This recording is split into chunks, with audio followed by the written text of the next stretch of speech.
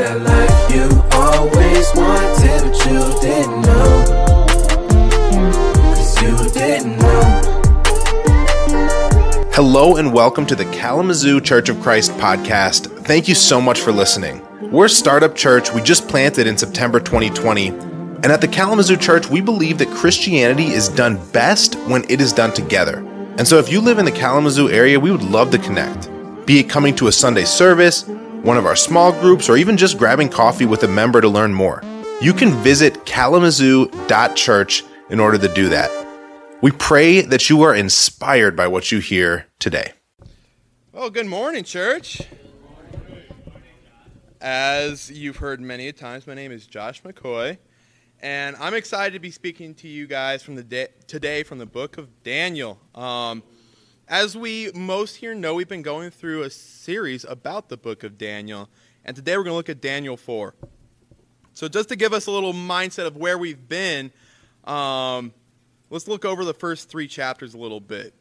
In Daniel 1, we looked at different ways that Daniel, Shadrach, Meshach, and Abednego were able to impress the officials of the Babylonians with their stance on their biblical convictions. If you remember, it's the first chapter of them getting exiled and them, having changes to their names, but when it came to something important like their diet, they stood up, they stood for their convictions, and impressed the officials. And then in Daniel 2, we had house churches, but we looked at Daniel's ability to go to God in an intense situation, right? And pray, and especially pray with his friends, right? And it was about one of Nebuchadnezzar's dreams. And when God had revealed the dream to him in his sleep, instead of just going to the king and being like, look what I found, Daniel immediately went back to God, thanking him rather than taking credit for himself. And then last week, Jaron looked at Shadrach, Meshach, and Abednego's faith while they stepped through the fiery furnace, and their ability to have faith in God no matter the circumstance and no matter the result. They had no idea if they were going to die in the furnace, but they were willing to stand up for their faith no matter the circumstance, no matter the result. And through that, God blessed them. And so this week, we're going to look at Daniel 4. And we will be looking more at the story of King Nebuchadnezzar. And we will be looking at kind of one of his second dreams, kind of his story in this. So it's almost like looking at the antagonist here, but looking at how he's been humbled. And so today, the title of the lesson is Serving a God Who Humbles. So I have 2 points. And the first point is God needs to humble because we forget, right? So let's start by looking at Daniel 4, verses 4 through 12. Daniel 4, verses 4 through 12. And it reads, I, Nebuchadnezzar, was at home in my palace, contented and prosperous. I had a dream that made me afraid. As I was laying in bed, the images and visions that passed through my mind terrified me. So I commanded that all the wise men of Babylon be brought before me to interpret the dream for me. When the magicians, enchanters, astrologers, and diviners came, I told them the dream, but they could not interpret it for me. Finally, Daniel came into my presence, and I told him the dream.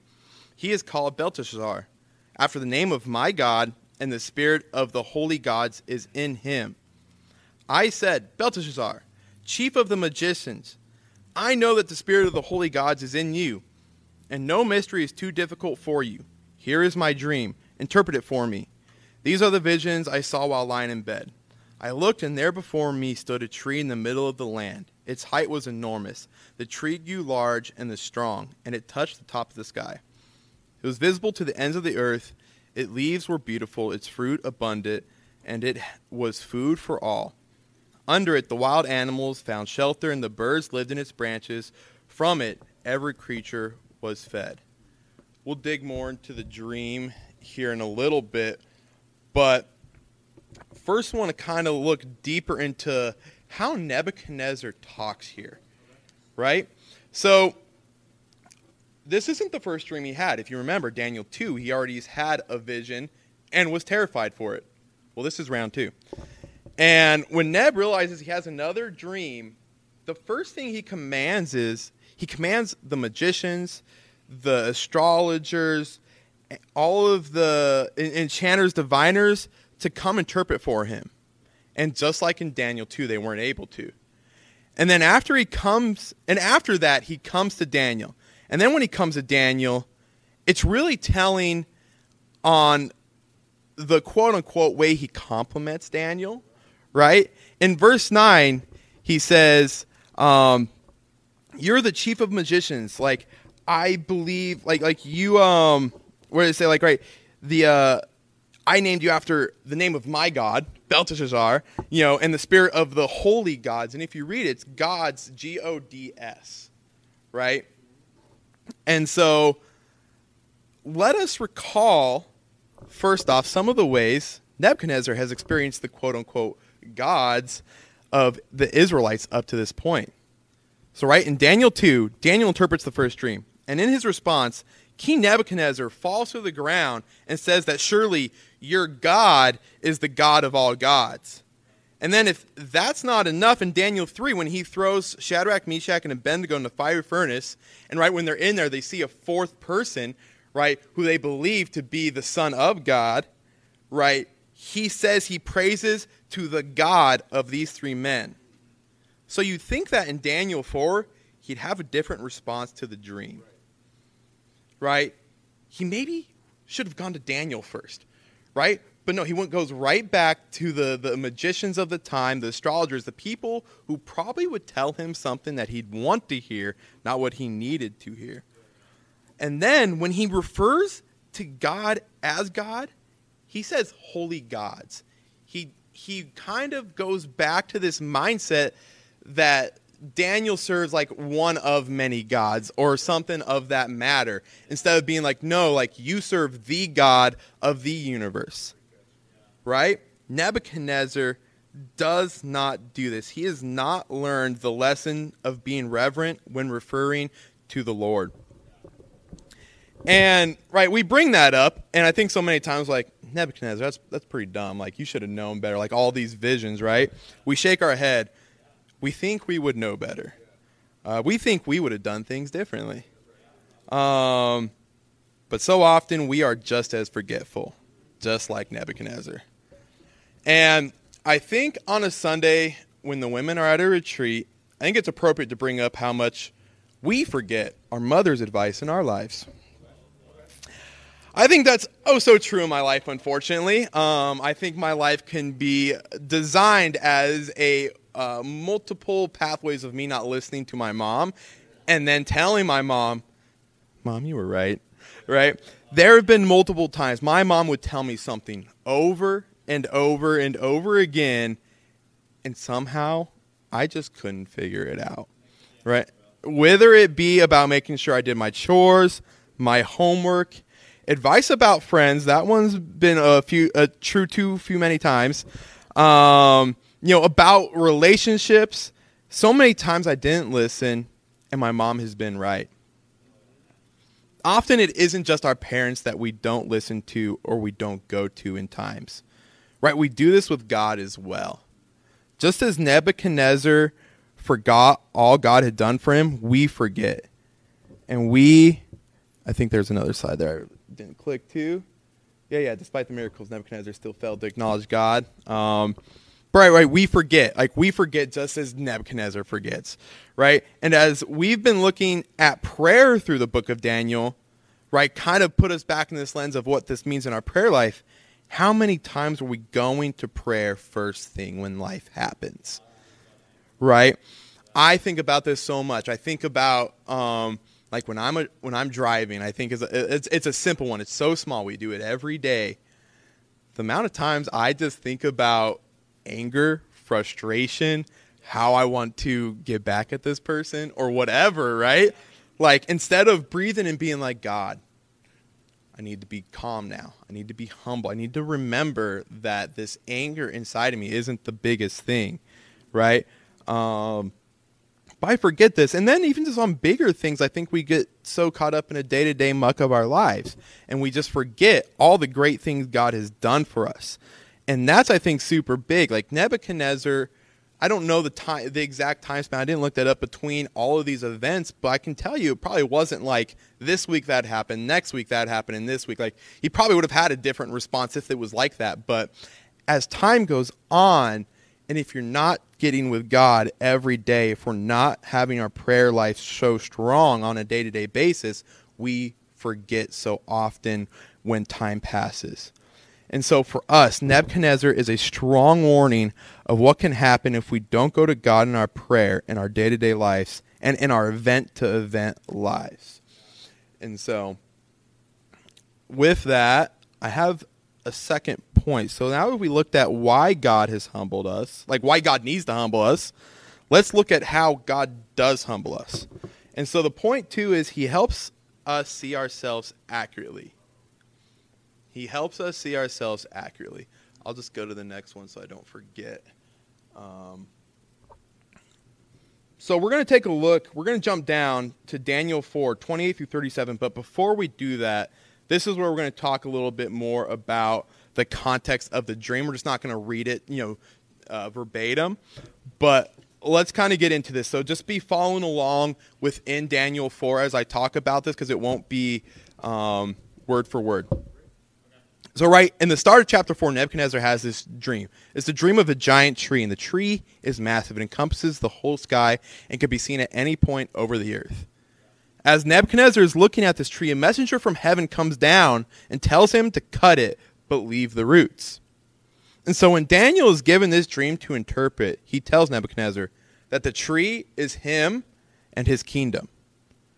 Now, if Nebuchadnezzar doesn't take the chance to acknowledge God as the provider of his expansive kingdom, then he will make the king live like a wild animal for 7 years, to eat grass like an ox, to have hair as long as the feathers of an eagle, and to have nails as long as the claws of a bird. Right? And Daniel, in verse 27, pleads Nebuchadnezzar to repent of his sins and to acknowledge God. And that's what we're going to pick up in verse 28. It says, verse 28, all this happened to King Nebuchadnezzar. 12 months later, as the king was walking on the roof of the royal palace of Babylon, he said, is not this the great Babylon I have built as the royal residence? By my mighty power and for the glory of my majesty? Even as the words were on his lip, a voice came from heaven. This is what I decree for you, King Nebuchadnezzar. Your royal authority has been taken from you.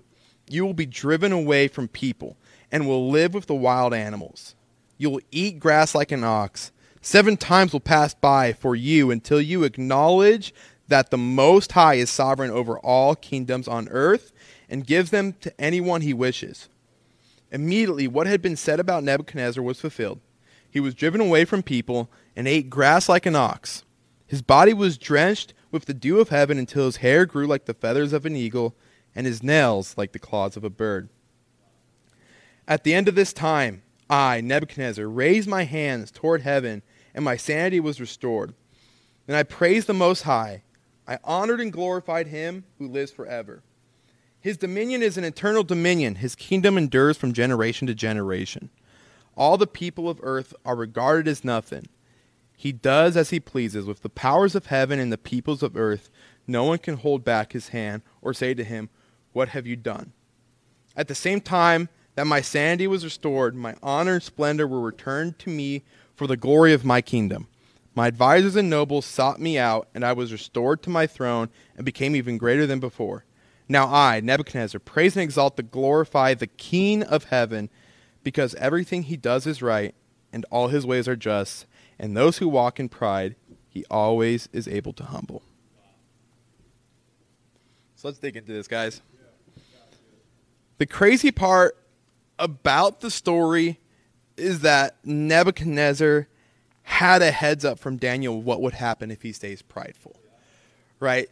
Daniel is quite explicit on exactly what Nebuchadnezzar had to do, plan for plan, to change his life, right? But in verse 30, Nebuchadnezzar must have had amnesia because he forgot about these warning signs, right, that Daniel had told him. Because when talking about how great Babylon is and the power of the kingdom, who does he give all the credit to? he gives it all to himself, right? He doesn't refer to, even the first part, he doesn't even refer to any of his amazing advisors. He doesn't appreciate all the hardworking people that have made this kingdom great. But most importantly, he doesn't recognize God for giving him this mighty kingdom. And right, it says in verse 31, God, as these words left his lip, fulfilled the dream. He stripped all authority Nebuchadnezzar had and made him roam the earth like a wild animal. Think about how crazy this is, right? Like, if you were a citizen of Babylon, this is the most powerful kingdom of the earth at this point, right? I think we can correlate this right back with America because we've been more or not the powerhouse of the world since the 1940s, right?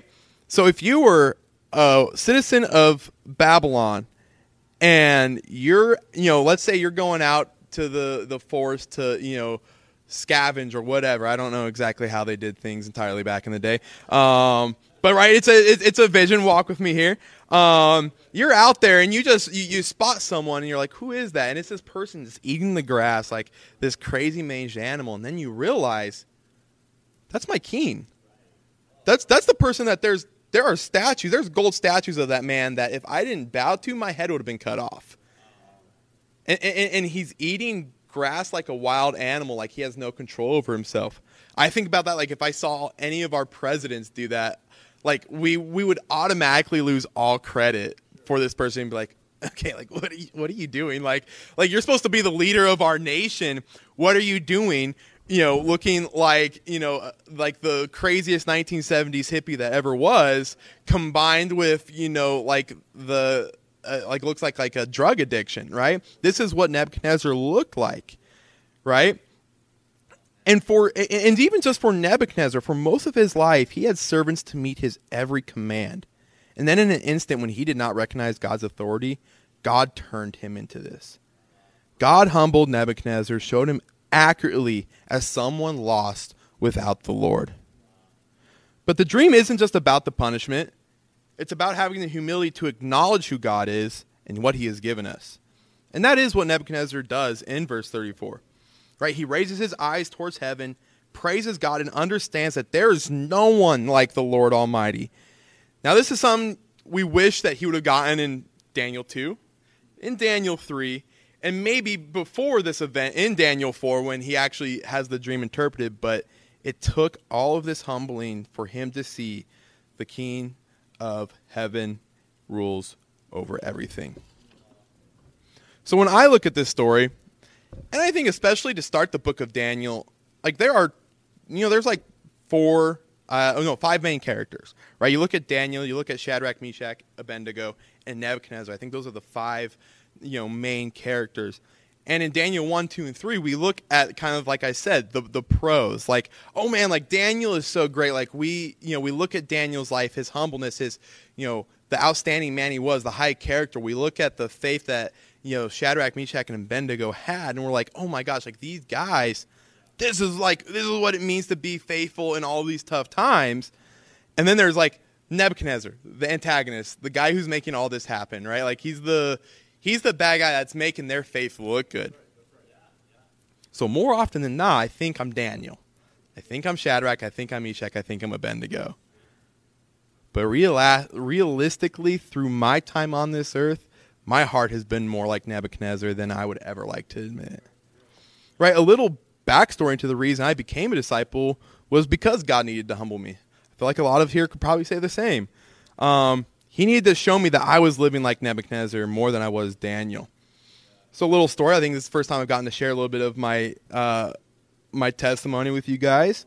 So when I was a senior in high school, I had what I thought was the whole world in my hands. Right? I went to a private school in a place called Arvada, Colorado. I will talk about Colorado many times. This is the first of many. The first. I played basketball there. And at my school, like basketball was keen. The 5 years before I became a freshman, we'd won 5 straight state championships. Right? You had this idea if you didn't win a state championship, it was a bad season, and that is all I wanted to do.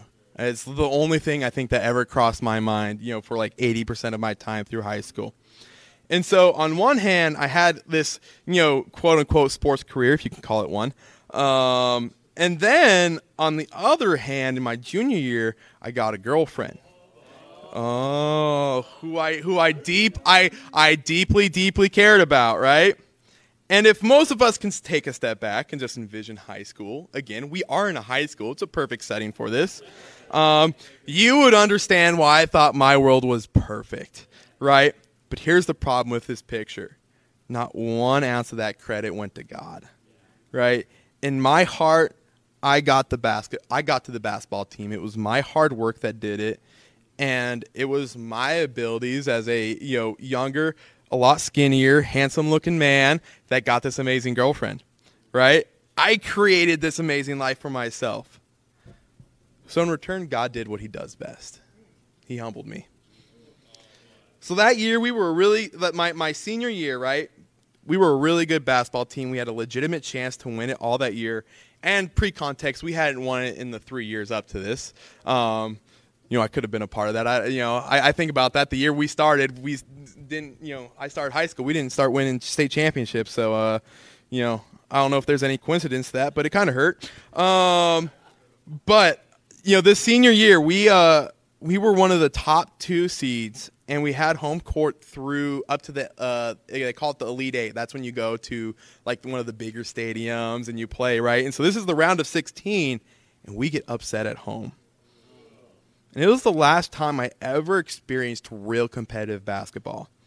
And as a young kid who put so much effort and time into this sport, I was devastated when we lost.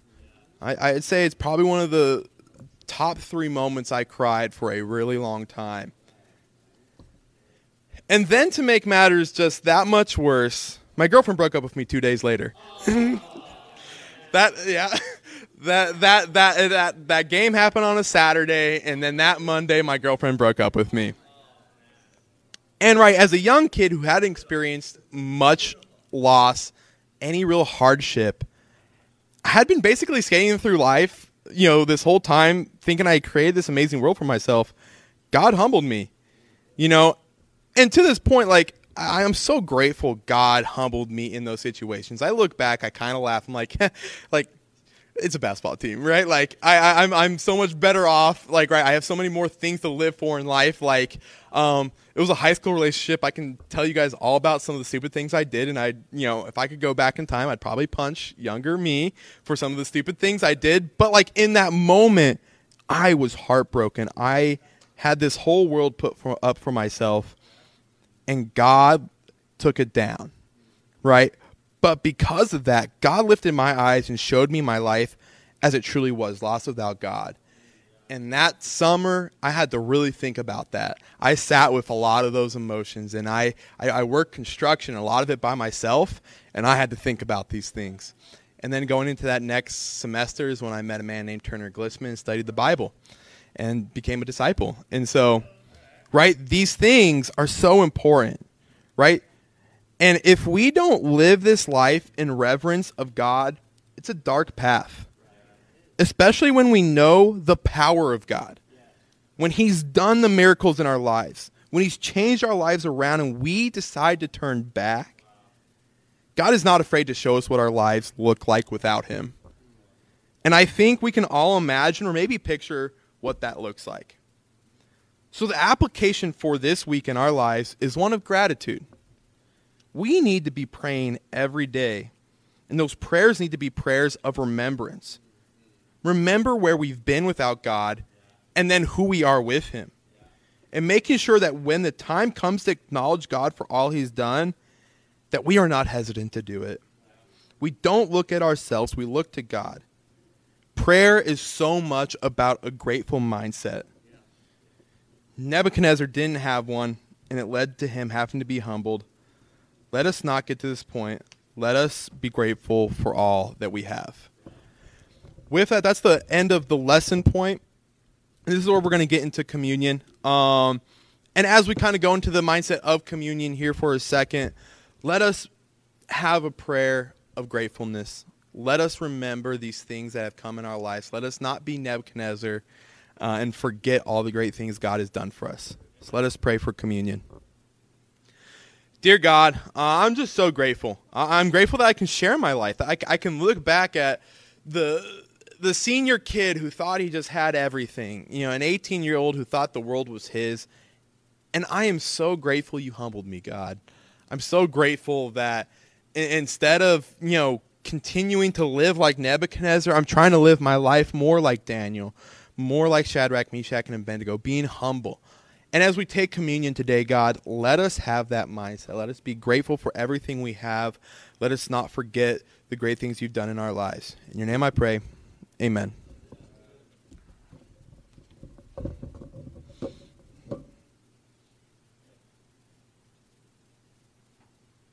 Thank you so much for listening to the Kalamazoo Church of Christ podcast. If you're in the Kalamazoo area, we'd love to get connected. Please go to kalamazoo.church and fill in your information to come to a Sunday service or any other event that we have going on. In any case, you'll be hearing from us next week.